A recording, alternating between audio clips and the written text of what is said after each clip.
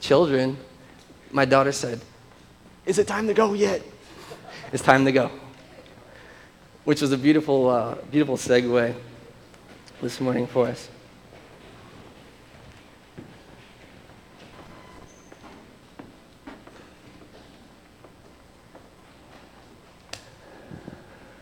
That's good. I was reminded, actually, it is funny that she would say that because preparing for the sermon, I was thinking about being summertime and long car trips. And I don't know, we've been spending a lot of time in the book of Nehemiah, and I found myself asking that question a lot. Are we there yet? Are we there yet? You think about, we were talking about some parents, how a 4-hour car trip with a kid who's impatient can be unbearable, right? It's like, come on. We went out to watch fireworks with a family, and of course what happened was right whenever the fireworks started, Olivia had to go to the bathroom. And of course there's no bathroom anywhere. So then we faced this moral dilemma, does she go in the grass with like 3,000 people around us? No. But it's so funny how this all of a sudden becomes this unbearable journey, this thing where she's, I have to go. It's like that. Are we there yet? It's like that thing, and it just changes everything. The environment changes. And I just wonder, as we've journeyed with Nehemiah, this is the last week of Nehemiah. And as we journey with Nehemiah, it seems like in some ways it's been such a long trip. It's been such a long journey with Nehemiah. And I just want to just back up 1 week, because we don't have time to back up to the beginning. Back up 1 week, though, but look at that rubble. Remember where we started with Nehemiah, when the wall was down? And but 1 week, I very much sense that we journeyed through this text together, that this wall around Jerusalem was symbolic representative of the wall we find ourselves surrounded in Christ Jesus. And I'll just say that's a leap I've made through the study. But I certainly sense that in the text, and I sense that in my own walk, that there's this time in your life where you can't take anymore, where you're completely destroyed, you're completely desolated. And in that time, in that place in your life, Jesus Christ comes to you right where you are. And like Nehemiah came to the people of Jerusalem, he comes right where you are in all the squalor and all the brokenness and all the hopelessness, and he surrounds you. And for the first time in your life, you might experience peace. For the first time, you might be able to breathe. And that's what we've been talking about with this wall. For the first time, the people of God remembered that they're people of God, because we so easily forget. We forget Jesus. We forget what he did on the cross. We forget that we're called to be followers, to be disciples of his. And that's what happened last week in the text. Because once this wall was up, and that's our sense of when Jesus comes into our life, once this wall is up around the people of Jerusalem, they can no longer be who they were. It's not possible. Everything changed for the people in Jerusalem. And the same thing happens when we follow Jesus. I've heard it said that Jesus meets you right where you are, but he loves you far too much to leave you there. And I think that the reason I bring this up, and maybe the reason I spend so much time kind of setting it up or thinking about it, is because I feel like in the church so many times we get hung up on this time of accepting Jesus Christ as our Lord. Absolutely critical. You cannot know peace with God without Jesus Christ. It's not possible. And the church spends a lot of time and energy getting people to the point of decision. I've been to big rallies where bands play and we sing songs and they have a huge altar call and just thousands and thousands of people pour out of the aisles, and man, that's so awesome to see. But then we go to worship the next morning and we sit, and it's like we're stuck. It's like in some ways we're dead to the world. And that's because we haven't entered maybe into the second part of the journey. Now, I'm not saying all of us, because some of us are trying to enter into this journey of discipleship with Jesus Christ. But that's what happens when he comes into your life. He loves you far too much to leave you where he's found you. It's not where you belong, because you are a child of God. And this is where we find the people of Jerusalem. So last week we talked about that idea, this long trip with Jesus. But then this week, I want to talk about this kind of really cool thing that happens at the very end of Nehemiah. And we're going to look at the 13th chapter of Nehemiah. But before we look at the text, I want to do something real quick here. Let's look at the text first. This is in Nehemiah 13:6. If you can turn there, if you can pull it up for me, the page number, I think it's like 348. So close. 346. All right, and that's what we're going to look at. And this is what it says. It says, "But while all this was going on, I was not in Jerusalem, for in the 32nd year, Artaxerxes, king of Babylon, I had returned to the king." And that was something that's critical. I underline that because you'll recall when Nehemiah first went to Jerusalem, he asked the king, and the king said, "When will you come back?" And he said, I'll return to you. And I read this book the first time, I'll confess this, and I thought Nehemiah never went back to the king. And there was part of my spirit, part of my rebellious spirit that loved that. I'm like, yeah, he got there and set up shop and was like, see, God's on my side. But that's not what Nehemiah did. Because like his whole journey to this building of the wall, he's a person of integrity, Nehemiah is. He is a person of his word. And it says here, in the 32nd year of Artaxerxes, king of Babylon, he returned to the king, just like he said he would. And sometime later, I asked for permission to come back to Jerusalem. And here I learned about evil things that Eliashib had done. But before we get to that stuff, the return visit, I want to do a quick discipleship math here with you. Because I was amazed. I started thinking, now wait a minute, the 32nd year of King Artaxerxes, and then we started in the 28th year of King Artaxerxes, and we'd already heard Nehemiah say, 12 years I was in Jerusalem. Okay? But how long did it take him to do the wall? 52 days. So let's do some math. Now, this requires a Hebrew calendar, but I looked at it. Okay, here we go. So there's this weird thing with the Hebrew calendar where it doesn't really match the solar cycles. So they had to do this thing called leap months. Okay, so we're going to do some math. 12 years times 7 months times 30 days plus 12 years times 5 months. It's not going to fit. Let's start over. Next one.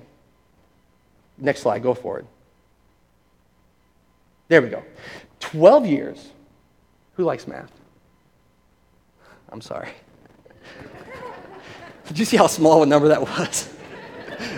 I like math too, so that's why I was apologizing to the rest of you. Okay, 12 years times 7 months times 30 days plus 12 years times 5 months times 29 days. There's the number of days in the month, number of months in the year, by the number of years he was there. See what's going on there? Plus, now we get this weird leap month thing. 4 years with a leap month of 29 days. 4,376 days of discipleship.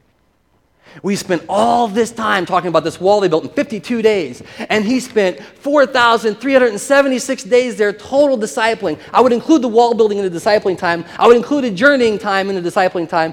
But isn't it amazing how much time Nehemiah spent living with the people of Jerusalem? And then, so it's cool to get caught up in it, but look how much time, look at this, 85.8 times longer than the time spent building the wall. And it wraps up in 3 or 4 chapters at the end of the book. And I think that we do the same thing in our Christian walk all too often. We make this decision for Christ, and then we think, are we there yet? Are we ever going to get there? How long is this going to take? Didn't I make my decision for you, Lord? Didn't I profess you to be my Savior? And Jesus says, yes, but I'm not done with you yet. And the same thing happens with the people of Jerusalem and Nehemiah. And so I just thought that was amazing, 85.8 times longer. So if you feel like you've been following Jesus for a long time and he maybe keeps asking you to change, to do little things, to be renewed day by day, you're in good company. It's an act of love. Let's pray together today. Father God, we thank you for the time that we get to spend just reflecting in your word. I confess, Lord, the impatience in my life. I confess, Lord, that sometimes we get impatient with you as if you're on our time schedule, as if you have to make time for us. Lord, I pray today that we have this sanctuary, a sanctuary of space and a sanctuary of time. Pray that your Spirit would move mightily among us, that we would hear from the ever-living God, the one who is always speaking. And I just pray, Lord, today that you might renew our minds, you might open our hard hearts, that you might unplug our stopped-up ears, that we would hear the truth of your word, and again, celebrate our discipleship. We love you and thank you. We know the prayers are answered, and we thank you for that in the name of Jesus. Amen. So we're going to read on now in Nehemiah chapter 13, verse 6.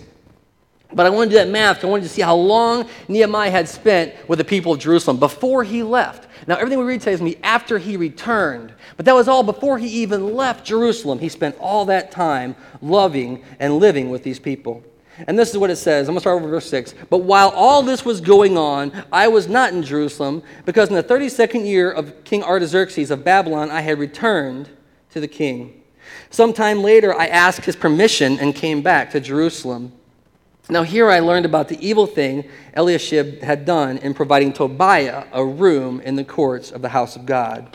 And I was greatly displeased and threw all of Tobiah's household goods out of the room. I gave orders to purify the rooms, and then I put back into them the equipment of the house of God with the grain offerings and the incense. And I also learned that the portions assigned to the Levites had not been given to them, and that all the Levites and singers responsible for the service of the house of the Lord had gone back to their own fields. And so I want to roll through here because I feel like this is discipleship 2.0. You know, Nehemiah spent 12 years discipling the people of Jerusalem and walking with them day by day and transforming their life day by day and shaping them and molding them and expecting that God was going to renew these folks who he'd been living with. And he leaves, and when he comes back, he's distressed by what he finds. Nehemiah returns, and he finds this first thing. There's 4 things he finds on his return to Jerusalem, and I think they're instructive to our own lives as Christians. He finds that the children of God were allowing an enemy of God to dwell in a space that's reserved for God. Okay? That's like a lot. But he found Tobiah. Do you remember Tobiah? We talked about Tobiah a lot, and Sanballat. These guys are all going to come up again in this last chapter when Nehemiah returns. But the children of God, those chosen of God, those who God had redeemed, who God had placed in this protective place, had invited the enemy into the house of the Lord, into a space, let's read it again, reserved for the Lord. He said they had provided Tobiah a room in the courts of the house of God, and he was greatly displeased. And I want to ask, look, how do we do this in our life today? How does that look in our life today? Because you might say, well, we don't even have a house of the Lord. You know, we worship here. We don't have somebody holed up in a room. We can't even have people live in our offices. We already checked. They won't let Dan Shanks live there. We were trying. But we don't have anybody living. But there's this idea that we have these dark little corners of our lives, these little spots that we've forgotten. Well, not really, right? Because we talk about them, we know where they are. But these little places of darkness that we want the enemy to just Lord, just it's okay. I like that spot. Don't go in that room. That's okay. We got a relationship, him and I. And we do this with our lives, and we are called to be renewed day by day in Jesus Christ, but we have these dark spots, we have these little places in our hearts and our souls and our lives and how we choose to live our life that we will not allow God to come in and claim his place. But here's the problem, brothers and sisters. If you are a believer in Jesus Christ, I pray that you are. All of you is his. You have no right to the room. If you are having something or someone dwell in a place in your soul that belongs to God, you are squatting on God's territory. And I want to look at Nehemiah's solution in verse 8. He was greatly displeased, and he threw out all of Tobiah's household goods. He threw them out. And that's just such a wonderful thing. But I want to make the point here that we're not in that dark room fighting the enemy for that space. Jesus Christ has claimed it. And the person clearing the rooms in our lives is not ourselves of our own power, but the Lord Jesus Christ. Let's acknowledge that today. If you're uncomfortable losing those places, talk to Jesus. He wants them back. The second thing he realizes here in verse 11, I'm going to go back to verse 10 and just read through this. It says, I also learned that the portions assigned to the Levites had not been given to them, and that the Levites and singers had responsible for the service of the house of the Lord had gone back to their own fields. So this is the second problem he sees. And this is the way Nehemiah sums it up when he's talking to the nobles. He says, why is the house of God neglected? That's his question. Now you'll recall, just last week, they took an oath to never forget the house of the Lord, to never neglect the house of the Lord. And here Nehemiah returns, and we don't know how long he was gone. There's an assumption it was at least a year or a few years he was gone. But you would not expect when you return to find this type of living going on. The Levites and singers gone from the house of the Lord. No more praise being offered to God, the God who had restored the wall of Jerusalem. See, this is all about territory that belongs to God. And he says, why is the house of God neglected? And he called them together and he stationed them all at their posts. And then in verse 12, I want to read this right quick. It says, all Judah brought the tithes of grain. Look what starts happening. The new wine and oil into the storerooms. And I put Shemaiah the priest, Zadok the scribe, and Levite named Pedaiah in charge of the storerooms, and made Hanah, son of Zakur, the son of Methaniah, their assistant, because these men were considered to be trustworthy. They were made responsible for distributing the supplies to their brothers. The second thing that he realized on returning to Jerusalem is that the children of God, despite their promises, were neglecting the house of the Lord. And all the Levites and singers had to go home. Now, you might just think, well, those guys just packed up camp and went home. That's probably not the case. There's a little thing called you got to eat, right? And if folks are neglecting the house of the Lord, you can't eat. And this is what happens when they return to their fields. They're going back because they have to eat, and they're not being provided for in God's house any longer. And I want you to notice in the solution, he says, I had him bring, in verse 12, all Judah brought tithes of grains, new wine, and oil into the storerooms. Like he put people back in posts, back around those places. But I want to go back right quick to verse 4 and 5. We'll start in 5, like 4b.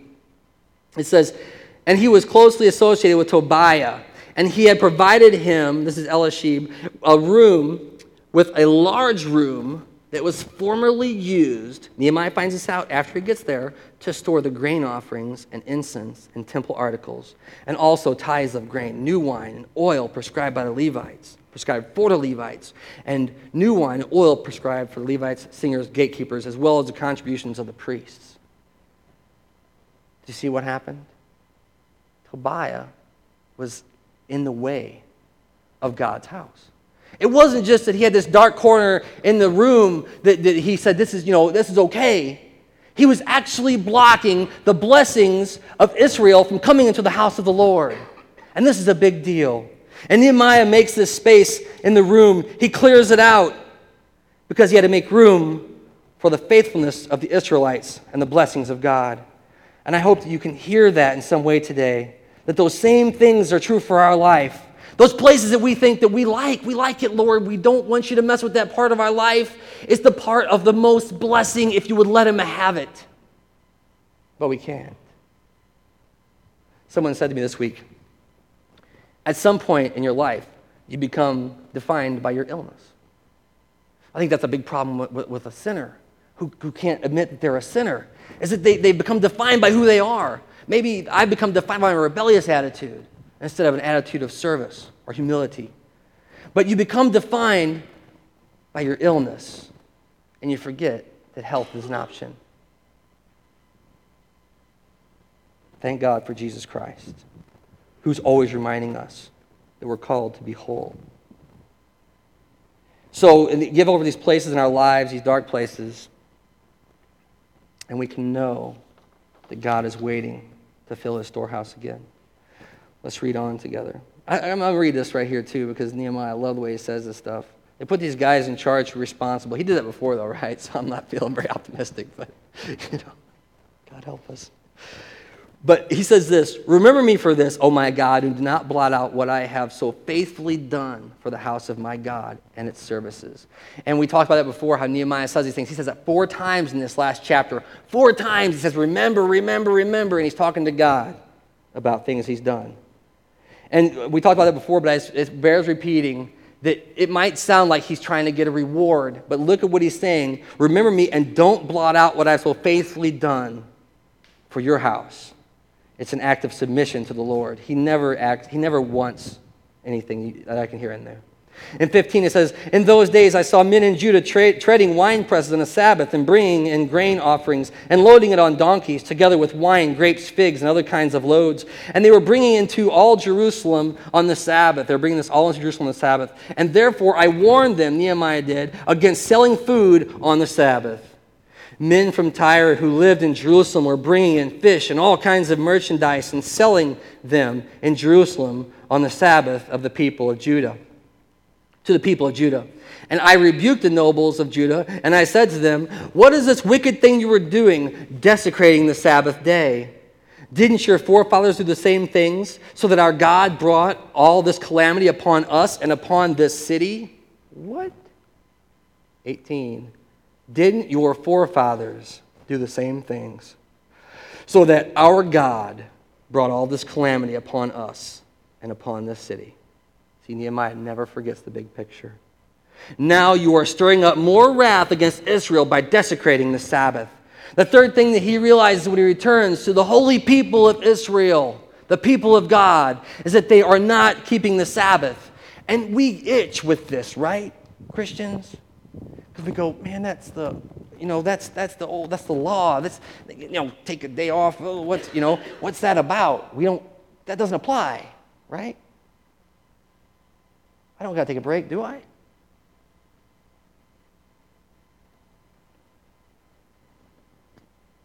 Nehemiah seems to think so. And he rebukes them. And look what he says in verse 17. This is his quote. What is this wicked thing you're doing? Desecrating the Sabbath day. Desecrating the Sabbath. And I did think about that. I thought, what does that mean, desecrating the Sabbath day? It's this idea of taking something that's good and pure and right and holy and ruining it, using it inappropriately. It's a gift of God, the Sabbath is.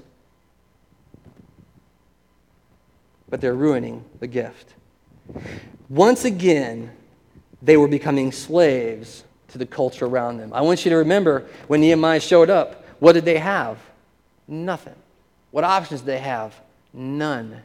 They couldn't stop the enemy from coming and going. They couldn't stop the mockers. They couldn't stop nothing. They couldn't even get off their rear ends anymore to do anything about it. Right? And here they've been given this day of Sabbath rest. By the way, someone asked me when we were doing the series, I said, 52 weeks, does that include Sabbath rest? And I'm thinking with Nehemiah, it probably did. This man was had integrity to boot. But they were once again becoming slaves to the world's culture. The people around them, those who were living around the wall of Jerusalem, were imposing their desires on the people of God. And look at what he does for the solution here. He says, when evening shadows fell, in verse 19, on the gates of Jerusalem before the Sabbath day, that's when the evening started before the Sabbath, I ordered the doors to be shut and not opened until the Sabbath was over. I want to read on a minute. I stationed some of my own men at the gates so that no load could be brought in on the Sabbath day. Once or twice, the merchants and sellers of all kinds of goods spent the night outside the walls of Jerusalem. But I warned them, and I said, why do you spend the night by the wall? If you do this again, I will lay hands on you. I'm not sure what kind of threat that is from Nehemiah. From that time on, they no longer came on the Sabbath. And then I commanded the Levites to purify themselves and go and guard the gates in order to keep the Sabbath day holy. You see this wall that they've been building, this wall that they forgot they could even use. We talked about why were there gates in the wall? There were gates in the wall because you got to be able to come and go. We're not building a fortress that's impenetrable here, but we're building some boundaries around our lives. And we wait, and we know that there's times we can open those gates and say, come on in, but not on the Sabbath. It's the Lord's day. And I want you to notice here that this wall they built didn't just require Sabbath then for the Israelites in Jerusalem. It required the Sabbath to be seen by all of Judah around. Everyone. They stopped coming on the Sabbath. Life had changed. Sometimes if you go on vacation, we talked about vacations earlier, and you go to the South, there are still areas of the South when you drive through on a Sunday and you can't get gas. And you can't eat, which is bad if you're on the road with 4 kids, Everybody's hungry. But there's this thing that you have to observe the Sabbath. And this is what they were doing, desecrating the Sabbath day. I want to spend just a minute talking about what is Sabbath? What's the problem with Sabbath? Who cares if we work 7 days a week, Lord? You've given us all the days to work. Well, one problem is that God rested. And we do this thing where we always confuse ourselves with God and God with ourselves. And we see God through our own eyes, and we think we see us through God's eyes. The trouble is we don't. And that's why we follow commandments. But there's this thing that we're saying when we don't observe a Sabbath day, and we're not going to talk about some kind of a self-righteous Sabbath of like, this is my day. But I want to encourage you to take that time in your life, to make that sanctuary in your life, to say, it's okay. And I'll tell you one of the greatest lessons you'll learn from a Sabbath day rest. The greatest lessons you will learn from a Sabbath day rest is this: you're not all that important. You're not all that important.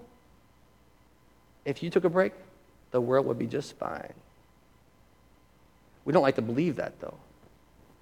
We like to be, oh, Lord, if I didn't show up at work, man, oh, man, the whole place would fall apart. Oh, if I wasn't there for, this is my favorite one. I'm going to tell a little story. Sorry. If I wasn't there with my family, oh, they would starve to death. They wouldn't eat. They wouldn't do laundry. It'd be a disaster if I took a day off. Try it. You know, it's pretty amazing what you'll do when you're hungry. It's pretty amazing what you'll do whenever you got to have clothes to wear. There's this idea that we find ourselves being far too self-important. And when we take a Sabbath day of rest, we remember, that's right, God. You're God and I'm not. You're in charge of things and I'm just hanging out, enjoying the ride. And then all of a sudden, those 6 days, you can be like, woohoo, man, this is so cool, because you know Sabbath is coming. And you know the whole 6 days, not just the seventh, God's in charge of your life. God's in charge. You can take peace and comfort in celebrating the Sabbath. So I'd encourage that. And then also the Sabbath from our devices. We talk about that. You know, just turn off your email. One time somebody said to me, you didn't check email for 2 days? I'm like, no. Imagine that. No email for 2 days. Taking a Sabbath rest is important.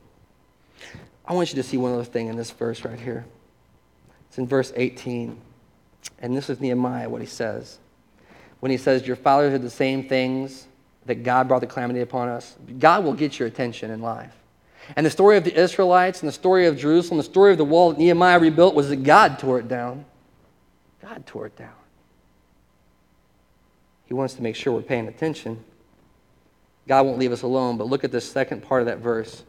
Nehemiah indicts them in this way. He says, you are stirring up more wrath against Israel by desecrating the Sabbath.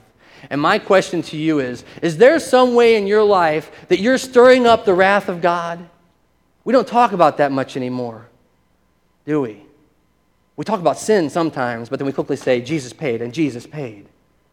But is there some way in your life that you're living your life and you are stirring up the very wrath of a righteous God, and then you have the audacity to say, oh God, what are you doing to me? Stirring up wrath. Nehemiah's seen it. Sometimes we get glimpses of it in our own life, and God teaches us in that moment. We say, oh, sorry, Lord. Not living the way He wants us to live. Just ask that question. That's what I'd encourage you to do. Is there some way when you're struggling that you're stirring up the wrath of God? The fourth thing that Nehemiah sees is this. By the way, we're going to have to do this little, remember me for this also, oh my God. Verse 22. And show mercy to me according to your great love. It says, moreover, in those days I saw men of Judah who had married women from Ashdod, Ammon, and Moab. Half of their children spoke the language of Ashdod or the language of one of the other peoples and did not know how to speak the language of Judah. I rebuked them and I called curses down on them. Now here he is laying hands on people, okay? I beat some of the men and pulled out their hair. I made them take an oath in God's name. Boy, Nehemiah, right? You are not to give your daughters in marriage to their sons, nor are you to take their daughters in marriage for your sons or for yourselves. Was it not because of marriages like these that Solomon, king of Israel, sinned?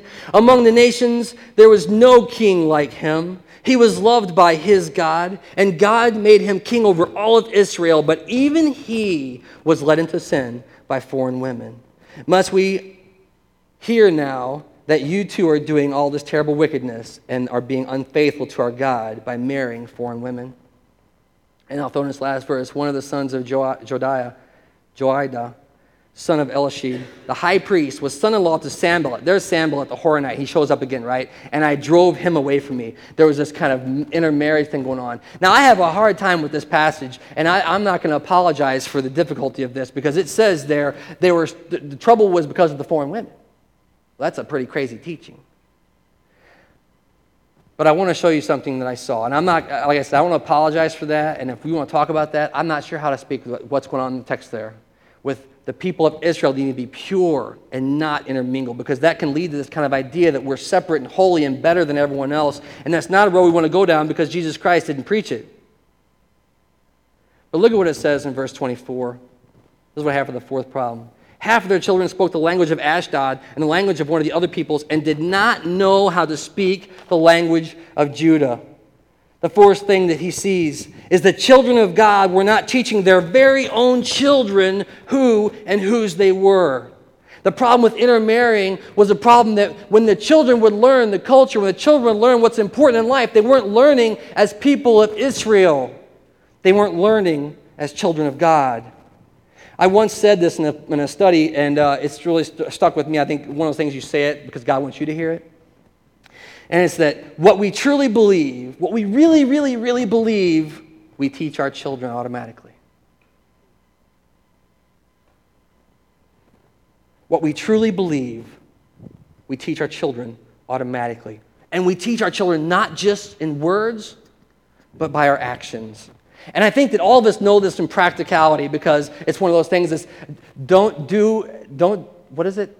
Do as I say, not as I... That's ludicrous. Who asked that of a human being?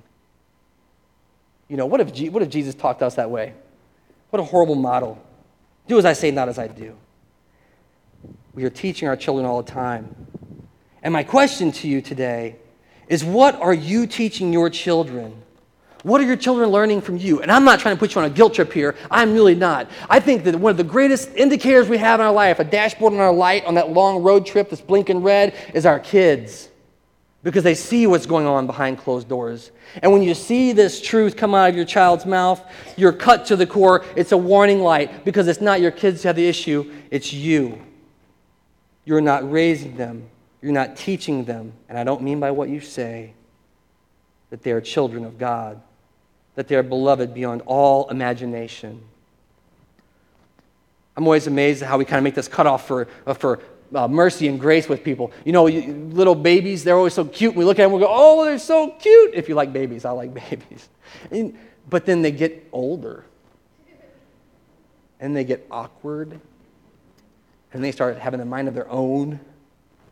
And all this stuff happens as a parent. But the things that you see manifesting in their lives, they're learning from you. And so that's the question that I have, is what are you truly teaching your children? What are you teaching them by the way you live? Are you teaching that you're a child of God? Are you teaching them that you have complete freedom in Christ Jesus?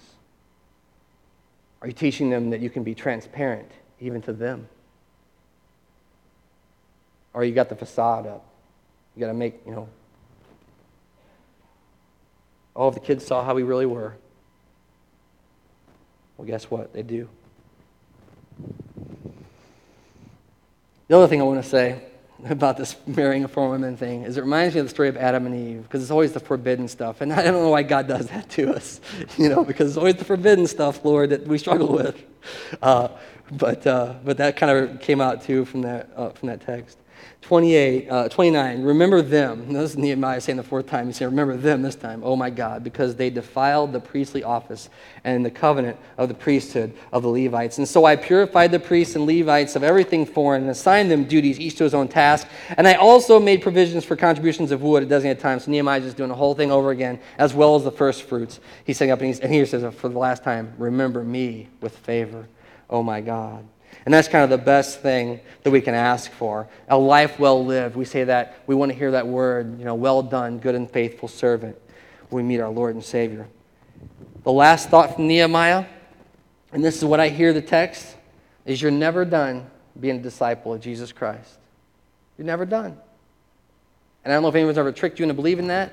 I don't know if anyone's ever told you, once you know enough, once you read enough, once you study enough, once you pray enough, you'll have it figured out, but it's not true. Not true. But it doesn't mean we're not on the journey with Jesus Christ. And it doesn't mean we shouldn't be learning from him. I remember one time this preacher I just experienced in my education at Greenville College named Fred Craddock. He was telling his congregation about his expectations of going into ministry. And he started talking about back when he made a decision for Jesus Christ. And he thought, this is the decision for Jesus Christ. You know, he was a teenager when he made it. And he says, I just prayed to receive Jesus Christ. And I thought, that was it. I was done. And then Jesus was knocking. Fred. And he said, so he lived his life for a while, and then he finally goes, okay, I'll go into ministry. That's the decision. I've made the big decision. I'm going to go into ministry, Lord, for you. I've done it. That's the big one. And Fred Craddock goes on to tell a story like this. He says, I always assumed that I could write one big check for God. But instead, God asks for 5 cents here, 10 cents there, a quarter, a dime, a nickel. That's discipleship. So if you get wary of the journey, if you're feeling like it's so long, what are we doing? Are we there yet? Are we there yet? Are we there yet? You might be that kid in the back seat with Jesus Christ. And at first glance, it might seem to be unfair to do this. Why can't we write just one big check and say, Jesus is my Savior, we're done. Woo! Right? Because that's good to say. But how else can we truly be transformed into his likeness and image? How else can we truly be healed? How else can we truly be made whole? It makes sense because some of us went through FPU. Talked about at the beginning. It wasn't one big decision that paid off all that debt. It was a bunch of little bitty tiny decisions that were a complete pain to make. Some of us have been traveling on the journey of the Team 619, right? Every time we do one of these things, we lose like hundreds of pounds. Woo! It's crazy. It's just one big decision we make. No. We make the decision to sign up, but then every week we got to weigh in. Such a burden. But then all of a sudden we look at that scale and go, wow, it's working. Long term, it's working. Some 500 years after Nehemiah, the Apostle Paul wrote 13 of the New Testament books. And he wrote them not to the lost, but to believers.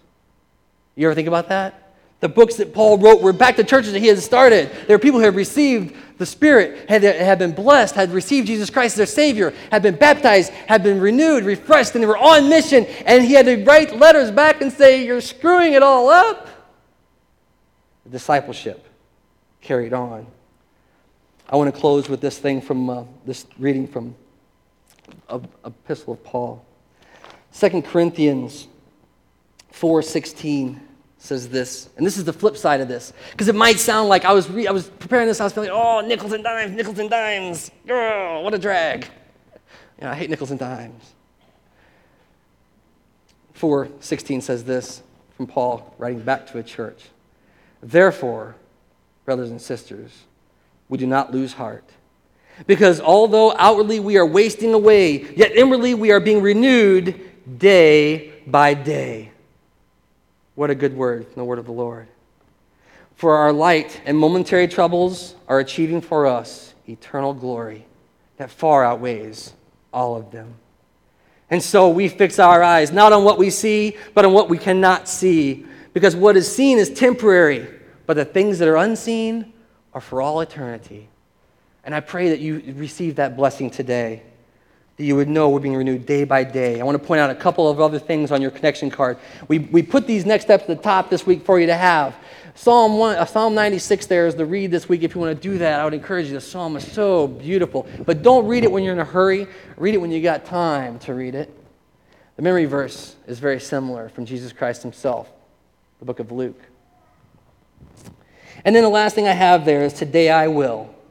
Because I believe that if you are following Jesus Christ today, there's something that Jesus Christ is asking for. He might be asking for access into one little recess of your heart. He might be asking to even unlock the door. Maybe you've never done it. Well, today is the day to do that. But I want to encourage you, this is a personal reflection. This is between you and the living God. You can fill that out, what you're going to do today. I'm going to ask the band to come back up. We're going to do one final song, and then we're going to dismiss for the day. But I wonder, how does Jesus experience us in the back seat of the car? Are we the kid that says, I'll go anywhere with you? I'm so happy to be here. You remember when your kids were little and they do that? I don't care, Dad. I'll go. I'll go right now. It kind of comes back later in life, doesn't it? There's a point in the middle where you kind of lose it, and you're the kid in the back going, are we there yet? Oh, are we there yet, Dad? But then when you get a little older, you go, Dad, I'll go anywhere with you. Well, that's my prayer for you today, that you would say that to Jesus Christ. You'll go anywhere with him or with God.